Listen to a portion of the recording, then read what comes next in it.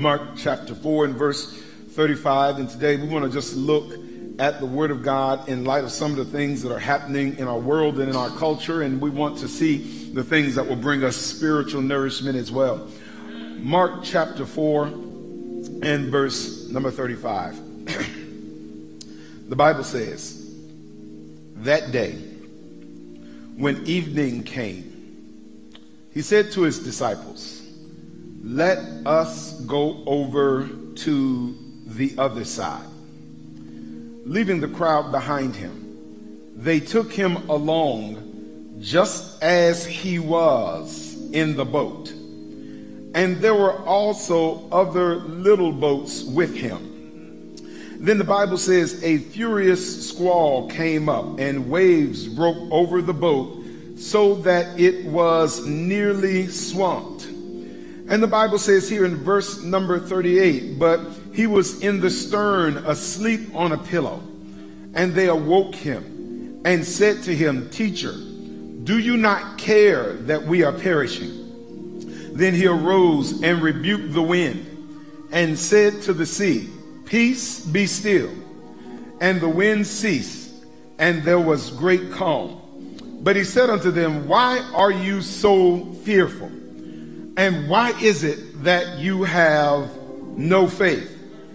And they feared exceedingly and said to one another, "Who can this be, that even the wind and the sea obey him?" But again, I just want to read for emphasis verse number 36. The Bible says, "Now when they had left the multitude, they took him along in the boat as he was." And pay attention to this little detail. And other little boats were with him. Today, saints, I want to talk to you under the subject, size doesn't matter. And I want to subtitle this, the problem with privilege. The problem with privilege. Let's pray together. Father, I ask today that in this little while that you would say much. Father, I know that there is a word that you have for us in light of all that is pressing sore upon your people.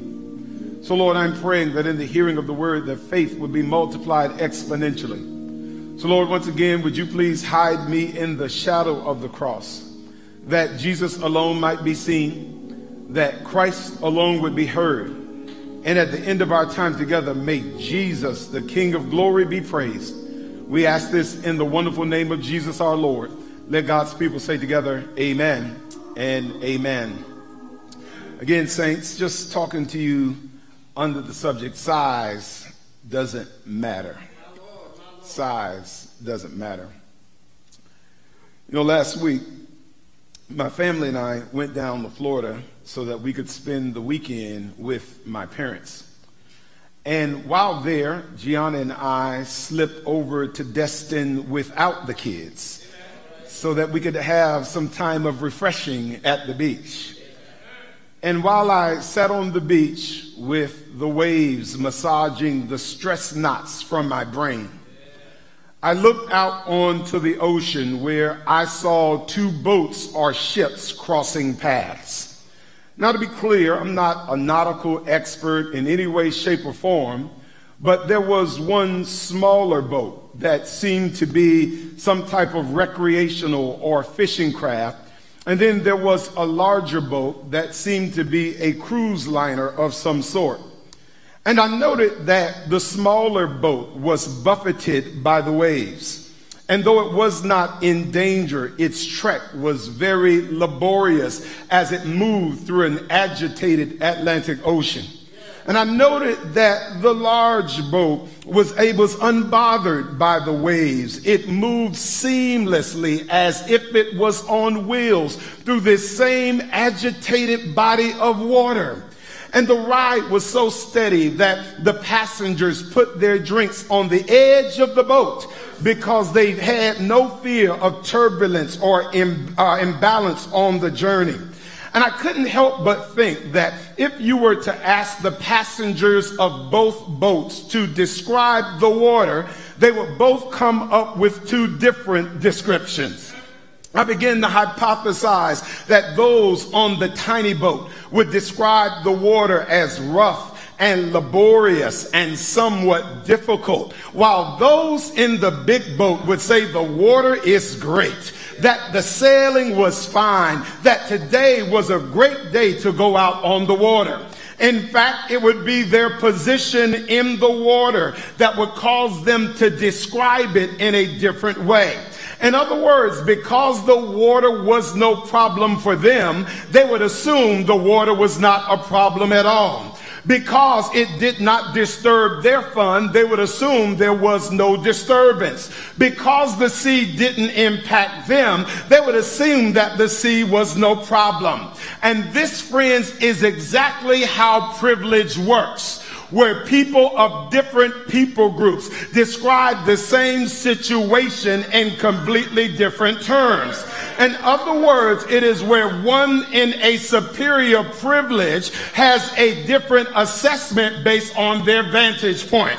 In other words, if I have a superior position, I have superior experiences, which causes me to have an elevated assessment of how things are. But the problem with privilege is when you have an elevated position and you deny my inferior experience. It's when your elevated assessment makes it seem like my assessment is fake or unreal.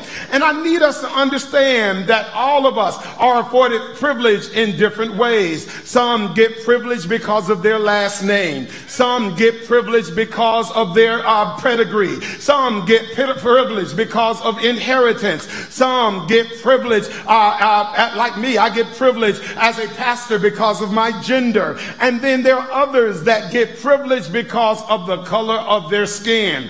But guess what? The problem with racial privilege is when we refuse to acknowledge the experiences of those without it. See, understand, I'm not mad if you have privilege as long as you're willing to acknowledge that you got privilege. In fact, I read this week how Steve Nash, the former player, got the coaching job of the New Jersey Nets with KD. And at least he kept it real. He said, I got to skip the line. And there are times where white privilege actually works to my benefit. And see, the problem with privilege is when you try to act like the ground is all level. It becomes an issue when you make it seem like all the opportunities are equal. And see, the reason there's an issue is that sometimes those in the big boat look down on those who have seasickness because they're in the little boat. In other words, those in the big boat say there ain't no problem with policing because none of their loved ones have been brutally killed when lethal force was not required. Those in the big boat say there's no problem with the justice system. It's because when we commit the same crime, my sentence is twice as long as yours. Those in the big boat say there's no such thing as gender discrimination, while women who do the same job get different pay because they shave their legs instead of shaving their face. There's some in the big boat that say COVID ain't no big deal, it's just a hoax. It's because 50% of the deaths don't come from your community. Those in the big boat are telling me that the economy is better than it's ever been, while black people still have an unemployment rate twice the rate of their white counterparts. And see, out of privilege comes the narrative that everything is well, that if you just work hard and have personal responsibility and pull yourself up from your bootstraps, that we can all have the same experience. See, those with superior privilege at some point begin to see themselves as superior beings. And to acknowledge privilege is to disprove the long-held narrative that my superior position is a result of my inherent supremacy. And I need you to know, beloved, that there is no work ethic, no value that can bridge the ground for those that have learned how to normalize their privilege. In other words, what privilege is, saints, it's like being in a 100-yard dash with a 50-yard head start. In other words, it's kind of like this, like we're keeping the kids home at homeschool this year, and in the morning I'm the Bible and the PE teacher. Can I get a witness in this place?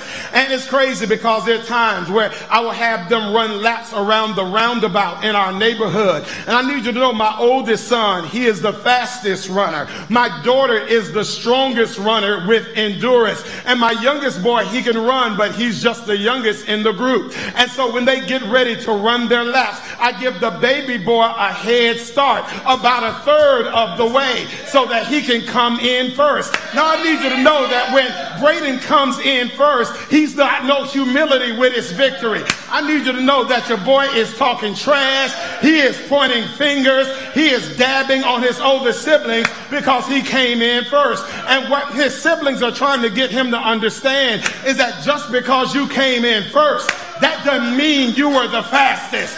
Just because you got a head start, it doesn't mean that you were the head. In other words, you won the race because you had a better position, not because you had a better performance. And I just need to preach to anybody in a little boat today to know that God is able to help even the playing field. I need you to know that you may be in the background today, but the word says the last are going to be first and the first are going to be last. How many of us know that our God is able to restore what the locusts have taken away? I need one witness to know that the latter day shall be greater than the former day. And what we learn from our text today is that God is able to sustain even those who travel in little boats. Are y'all with me today, saints? And so the word says to me, with us, go back with, if you don't mind, to verse number 36, and let's unpack this a little further.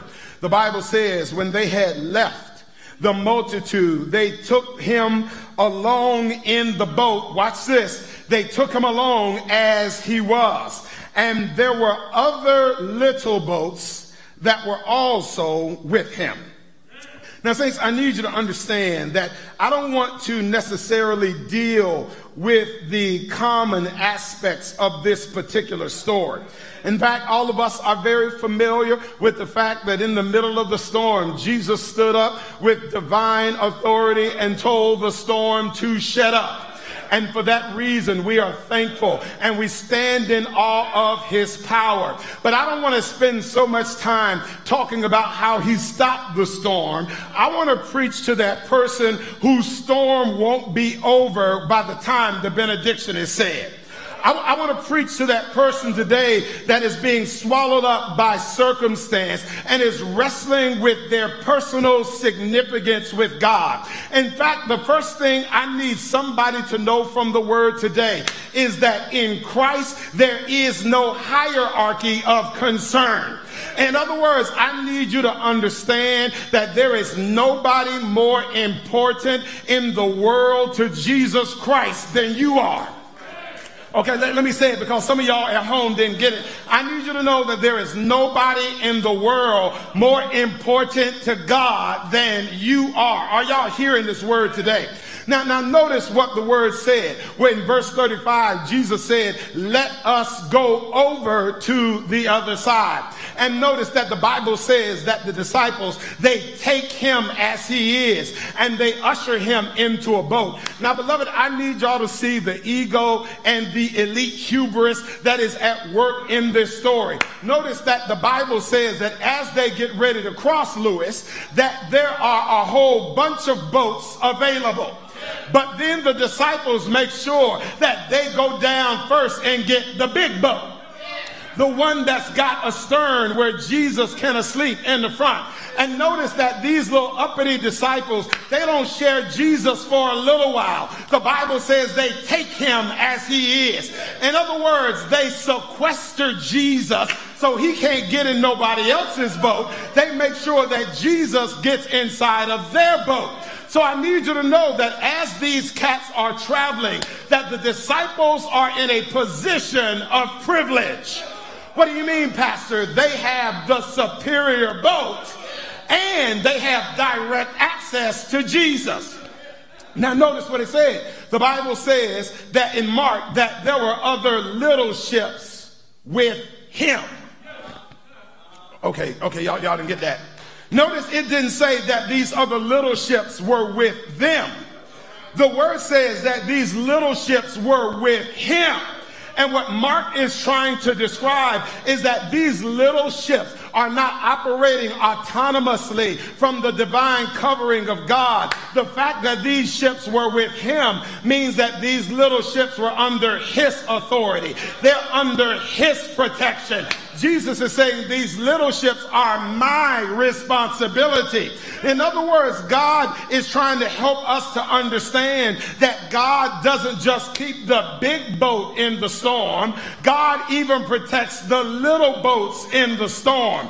In other words, the names of the boats are not given. The names of the passengers are not shared. But Jesus doesn't just sustain those in the big boat, but my God is so awesome that he can even keep those who travel in little boats. Let me just talk for a moment to that person that feels lost in this big, large world, who struggles with the fact that you may or may not be significant to God, where circumstances seem to suggest that you're not as valuable to the Savior. There's somebody listening to this word that's in a tiny boat financially. You're in a small boat socially. You're in a small boat professionally. You're in a small boat spiritually. I need you to know this thing about God is that in God, size does not matter. See, I need you to know that God doesn't care about the size of your house. He don't care about the size of your car. He don't care about the size of your waist. He don't care about the size of your bank account. I need you to know that God was going to stop the storm, not just for those that were in the big boat, but God was going to stop that storm because even those in the tiny boat belong to him. And see, what he's saying to us is that you got to understand, beloved, that in Christ there is no hierarchy of concern, because the Bible says that God is not a respecter of persons. I need somebody to get to the place that God is not one that is going to pay more attention to some because of where they come from or what they have. But I need you to know that at the foot of the cross, the ground is all level. Am I preaching to anybody today? And I want to just say to somebody real quick, you got to stop using your earthly circumstance as a measuring stick for your spiritual value to God. See, I need you to know that God manages all of the affairs of creation. The word literally says that it is through his hand that he satisfies the desire of all living things. I need you to know that God is so particular that he says, I clothe the lilies of the field. And Solomon on his best day was not dressed better than either one of these. He says, I make provision for the grass which is here today and hewn down on tomorrow. I need you to know God loves you so much that he keeps a record of every tear that falls from your face, stores it in a bottle, and keeps record of what caused it to fall. I need you to know that God loves you so much that he numbers every hair that falls from your head. God says, I shall provide for the sparrow which is sold for a penny. And if you know his eye is on the sparrow, then you ought to know that he watches over you. And I know I've said this often, but I think it bears repeating. If you want to know your value to God, don't look at your bank account, look at your price tag. In other words, if you want to know your value, don't measure it by how much you get paid. You got to measure it by how much Christ paid to purchase your salvation. See, somebody ought to know that you got value because God paid the same price to purchase the soul of every mankind. See, somebody ought to shout that God didn't pay more for the preacher. He didn't pay more for the president. He didn't pay more for the pope. He didn't pay more for the governor. But God spilled his blood even for the least of those, that they might receive salvation. Now, y'all hearing me today? In fact, let me say it this way. In fact, some of those who mess up and have struggles and we fall short, sometimes we feel like we have less value to God. But I don't know if this is totally accurate. But sometimes the more you mess up, that may mean that Jesus had to put a little bit more blood. He may have had to put a little bit more righteousness. In other words, if you realize he had to give a little bit more blood to you than everybody else, then you ought to know that you don't have lesser value, but you got great value because of the abundance of grace that God has poured on your life. Are y'all hearing the word today? In fact, I need you to know, man, that the value of a man or woman is not in their circumstance. It's in the price tag. In fact, let me say it this way, Lewis. It's crazy because, like, the guys, and I think the women can relate to this, like your favorite pair of shoes is not necessarily the ones you wear every day. Your favorite pair of shoes are going to be the ones you paid the most to get. Oh, y'all not keeping it real with me here today. In other words, all of us have some shoes that are our favorite shoes. And how many of us know you don't wear your favorite shoes to cut the grass, and you don't wear your favorite shoes to go to the store. In fact, sometimes your favorite shoes may even feel a little bit neglected because you only wear them on special occasions. But if you had to have a conversation with the favorite shoe, you would let it know that you're my favorite, even though I don't always there, even though you don't always see me. You're my favorite because of the price that has been paid. And I need you to know that as children of God, sometimes you may feel neglected. You may feel like God is not always there. But I need you to know you've got value because of the price that's been paid. Are y'all hearing me today, saints? So the word says to us here in verse number 39, the Bible says, then he arose and he rebuked the wind. And he said to the sea, peace be still. And the wind ceased, and there was great calm. But he said to them, watch this, saints, why are you so fearful? And why do you have no faith? Second thing, church, this teaches is that our celebrations have to be communal, not individual. Now, the reason that may seem like a strange statement is, like I said before, we thought the miracle was about God just saving the one boat with the 12. But let me ask you, is the miracle that God could save the big boat in the big storm? Or is it that God could save the tiny boats in a big storm? So I need y'all to see this thing, because the storm is about to take down the large boat. And I need you to see that these disciples, man, are in full panic. So much so that when they wake Jesus up, they literally question his concern. They say, Master, don't you even care that we are about to perish? But isn't it interesting that the ones that should be afraid, it shouldn't be the 12 in the big boat next to Jesus. The ones that should be scared are the ones in those itty bitty boats where they can't even see where Jesus is located. And the curious portion of this sermon is that after Jesus calms the storm, notice that he doesn't come and soothe the disciples. He doesn't come and pat them on the back and say, everything is going to be all right.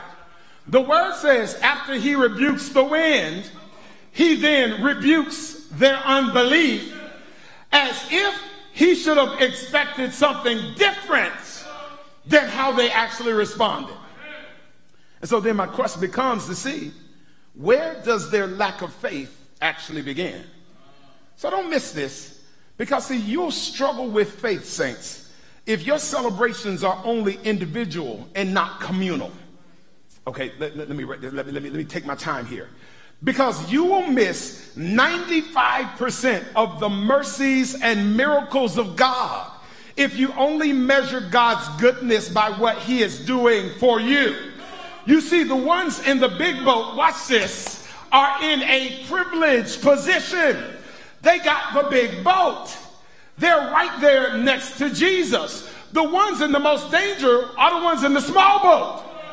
The ones that are most vulnerable are in the small boat. And understand that this storm has a progression to it. It gets worse as the night goes by. But you know, when they should have got some encouragement, Rashid, they should have got a little happy when at time they look over and they realize that Jesus had lost no boats. Oh, God.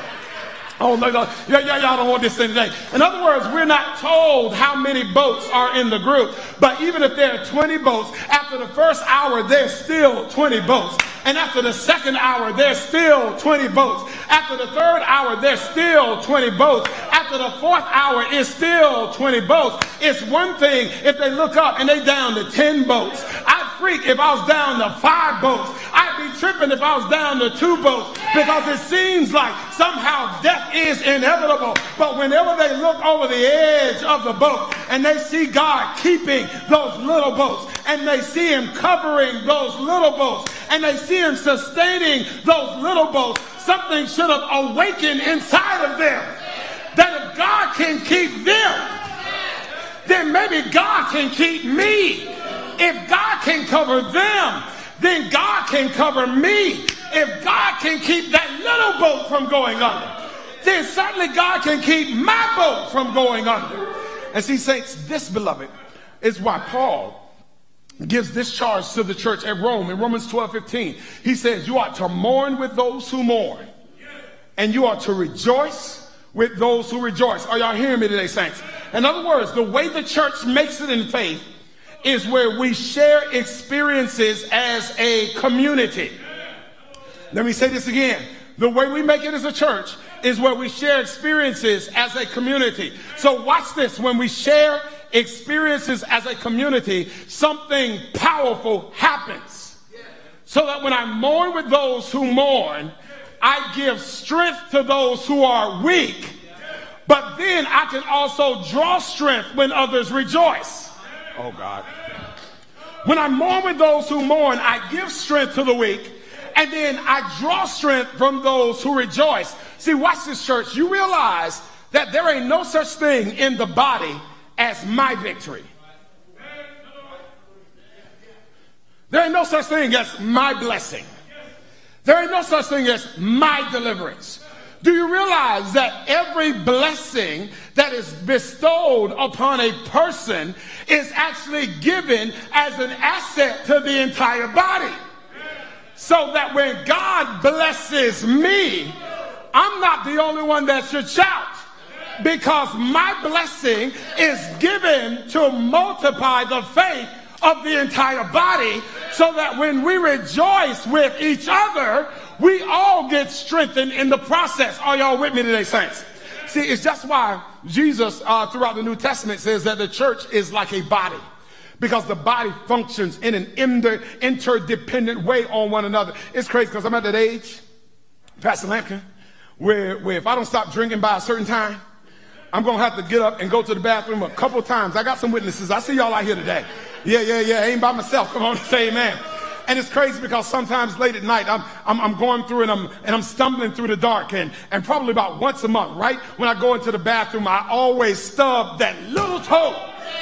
And it's crazy, because even though it hits just the little toe, that joint sends a pain that makes your head hurt, your breathing get heavy, your heart begins to beat fast. Why? Because when one part of the body hurts, the entire body hurts. But guess what? When that toe finally begins to soothe itself and get better, guess what? My head begins to feel better. My breathing begins to get better. My heart rate begins to slow down. Why? Because when it hurts, guess what? All of us hurts. And when it does good, we all do good.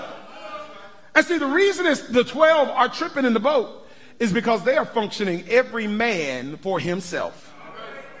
See, they are disconnected at this point from the struggles of everybody else. In other words, they would have been able, had they been able to celebrate their survival, they would have had more strength when it came down to their own survival. And see, the problem with the church in our time is that we only celebrate the goodness of God individually. We don't celebrate God's goodness as a community. And let me just say this, church, that if you never change this, the goodness of God will make you bitter and jealous, and it'll turn you into a sanctified hater. See, God has brought me to a place, saints, where my praise ain't just for me, but I'm getting to a place, Lewis, where I praise God when he blesses you. See, I need you to understand that I don't just shout when he answers my prayers for me, But if I pray for you and God answers that prayer, I shout as if God answered the prayer for me. And I guess what I'm calling the church into is a season of community praise, where praise is not just based on how it's going for you. How many of us know that you need to shout when they get healed? You need to shout when they open the business. You need to shout when they find love. You need to shout when their kids get out of jail. You need to shout when they close on the house. You need to shout when they lose weight. You need to shout when they get promoted. You need to shout when God restores their health. You need to shout when God restores their marriage. Don't sit around and wait for your turn to praise him. You ought to praise him for what he's doing for other folk. Let the redeemed say amen. In other words, let me say it this way. You got to get to the place where you have what I call ice tray faith. In other words, y'all see, the younger people who are watching this can't relate to what I'm saying. See, anybody over 40 has seen one of these foreign objects. It's called an ice tray. Come on and say amen. Now, one of the things about an ice tray is that essentially you fill it up on one end and you got to put it at an angle. And how many of us understand that when you begin to pour on the top, you realize that the trays at the bottom are rooting for the ones at the top to overflow. Oh, Lord. Lord, I ain't got no church here to me. In other words, they are shouting and praying for the ones in the top to overflow. Because when the ones at the top overflow, it just means that some provision is about to come their way. Oh, God.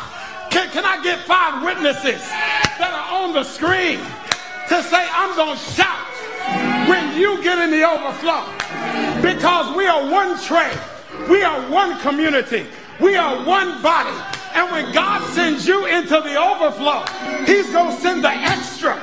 He's going to send the remnants. He's going to send the overflow my way. So I ain't got to wait to praise God. I can praise him in season for how he's blessing you. Are you hearing the word today? Amen, amen. Third thing, I'm almost done. Well, not just yet, but I'm close. Amen. Third thing this teaches, and y'all gonna get a little mad at me on this. Third thing this teaches is that you can't just invoke privilege for yourself. So Matthew lets us know that this storm ain't like a little 5-minute joint. They toil with this storm all night long. And did you note that they don't call on Jesus until their boat is in trouble? Now you got to understand that this storm is not just one ball of fury. There is a progression to it. In other words, this storm matures. It intensifies. It increases the longer the night goes on. Now understand, I don't know how much bigger the boat, the 12 and Jesus are in, but Jesus gives us, or Mark gives us the detail about these small boats for a reason. Because y'all got to see how this thing goes down, Doc Hill. That when the weather first turns and the waves just get a little rough, those in the little boats are getting pushed around, while those in the big boat are just chilling. As it intensifies, those in the little boats are having to brace themselves and get ready for the next season of waves that are about to come. But those in the big boat are completely unaffected. I need you to know that as the storm begins to rage, those in the little boats have to get their pails and have to begin dispatching water from the boat. But understand, those in the big boat ain't got that to worry about. And did you notice that those in the big boat don't invite those in the little boat to come on board? In fact, they just sitting there judging them because they saying, y'all should have got a big boat like us too. And it's amazing how the issue doesn't become a problem until it becomes a problem for them too. And see, this is the issue with privilege, because we won't use our privilege, our resources, our access, our authority, our voice, and our reach until something affects our community. See, the reason, watch this, suffering has to spread and touch everybody because it's not till suffering touches everybody that the privileged stop hoarding their privilege. In other words, it is not till all of us are in the same situation that we say we got to figure out a way out of this thing together. But as long as it's touching you and not me, I'm going to hoard what is mine and be selfish and self-interested. And so God says, I got to let it touch everybody. It's crazy because they don't wake up Jesus until their boat is about to go under. And it's crazy because I need us to understand, be mindful that what's touching somebody else's community today might be touching yours tomorrow. The ones you looking down on today are the ones you may have to look up to tomorrow. Isn't it amazing how the war on drugs, when it was just in the urban community, how the only solution was stiff penalty and stiff punishment. But it wasn't until the opioid crisis began to shift over into suburbia that now we need to introduce counseling and rehabilitation centers. It wasn't till it touched everybody that we let loose of our privilege. It's amazing how right now COVID ain't no big deal because it's just touching older folk and brown folk. But eventually what starts out in one community is going to spread to every community. So we stop hoarding our privilege. It's amazing how HIV was no big deal as long as it was seen as a gay disease and it was running through the urban communities. But when it began to touch those who were heterosexual centers, then we had to come up with an issue. We say gender discrimination is no big deal until your wife who works hard runs up against a glass ceiling, even though she's more qualified than the men in her department. It's a lot of brothers that act like date rape is not real until it's your sister or your daughter that's been drugged and had her innocence taken away. We say criminal justice ain't no problem until your middle class child makes a mistake and now their future is in jeopardy. We say the veterans or lack of veteran benefits, that's their issue until it's your uncle or granddad that's been wounded in service and now can't be served when he comes back home. And I guess what I'm saying to us is that God is calling us away from isolationism. He's calling us out of me-centered thinking and living, where I live with an awareness of suffering and I use my privilege, my voice, my reach, my resources, and my energy to help alleviate suffering wherever I see it. It's a call to say that I got to understand that those you're looking down on today, you'll be looking up to them for help tomorrow. Am I preaching to anybody today? It's a call to the church to say, don't be voiceless. Don't be tone deaf. Don't be indifferent. Don't be defeated. Don't be touchless. It's time to say that we can't wait until things touch us directly to say we're going to march and now we're going to pray and now we're going to call on the name of the Lord. We've got to alleviate suffering wherever privilege allows us to make a difference. So Jesus wakes up. Man, it's crazy because I ain't never thought about it this way. Jesus wakes up and he rebukes these cowards. And it's crazy because Jesus doesn't rebuke them because Jesus doesn't rebuke them because he asked for help for what's affecting them. Jesus rebukes them perhaps because they don't call for help until it affected them. Maybe Jesus stayed so long to let the storm get strong enough to where now their struggle is not disconnected from everybody else's, but he's going to put everybody in the same situation so that these disciples don't hoard their access, but they call on Jesus in a way that benefits everybody affected by the storm. See, even their cry, Lord, don't you care that we perish? And our prayers are all about us. But some of us, man, God is allowing certain things to touch us and touch our suffering to spill over so that we stop being selfish and we use our privilege for the glory of God. Come on and say amen today. So whether your privilege is earned or inherited, whether it comes from your gender, your job, your position, your financial status, your race, whatever it is, God has given that privilege to you, not just to hoard, but to use it to benefit all of mankind. Are y'all hearing me today, saints? See, this is how society is supposed to work. You realize that society is not just a grouping of people. Society is a contract. It is a contract that we make with one another that says our collective prosperity can only continue if it's based upon even the weakest or the smallest amongst us being cared for by the whole. But when I use my privilege only for me, I stand in breach of that contract. And what I'm saying to the body of Christ is that however it is that God has given you privilege, God is calling you to use it. God is causing you to wake up. God is calling you out of indifference. God is stirring up the gift inside of you to use your voice, to use your influence, to use your resources to help all of suffering humanity. Can the church say amen? It's crazy because listen, I'm done. But whoa, this thing got good to me. You realize that there was one benefit in being in a small boat.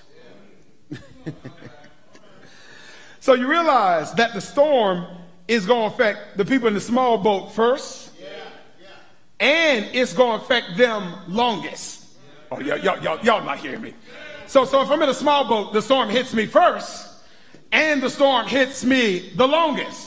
But do you notice that by the time they wake up, the folk in the small boats ain't crying? It's just the folk in the big boat crying. See, I need you to understand that even though the small boats have been in the storm the longest, in a storm, the waves still have a rhythm to it. In other words, they've been in the storm so long that they figured out the rhythm of the storm. And they've been beat up so long that they know the rhythm of the waves. They've learned how to maneuver through the storm. So when those in the big boat are crying out, those in the little boat then got used to it. In other words, those in the little boat, we don't weep when the storm comes. How many of us can testify that we've been in the storm so long that we ain't tripping like those in the big boat because we've been wrestling for a long time? In other words, those in the big boat, they cry when there's a recession. But our normal is recession. But we've learned how to get the rhythm of the storm. In other words, those in the big boat of marriage or the new boat cry when there's an argument. But those that have been married a little while, you don't cry at the first argument because you learn how to get the rave of the rhythm of the storm. In other words, when those in the big boat lose a job, they're ready to jump off a building. But you've had broke days before. You've been unemployed before. And so you got the rhythm. You know how to survive. In other words, you might not be able to praise him for position, but you can praise him that he taught you how to survive. He taught you how to believe. He taught you how to hold on. He taught you where your help comes from. Somebody praise him, not that you avoided the storm, but that he's kept you in the storm. Are y'all hearing the word? And it's crazy because the fishermen, they know how to get through storms.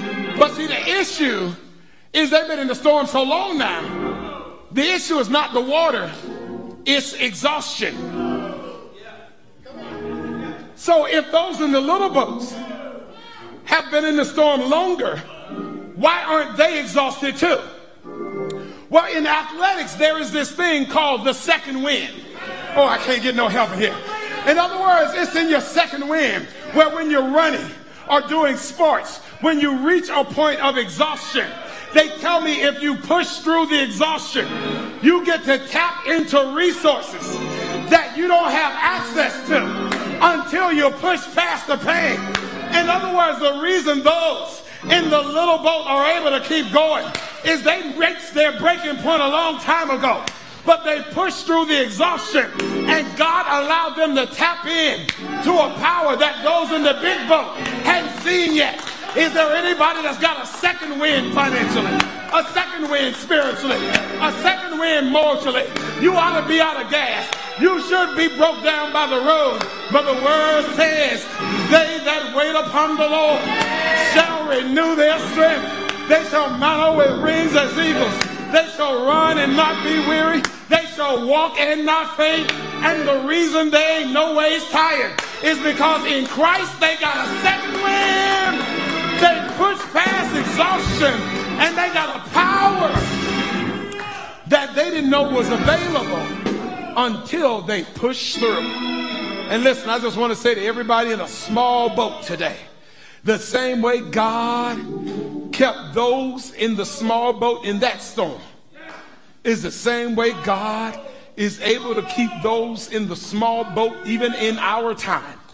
See, I want to just make two appeals. Number one is to the body of Christ.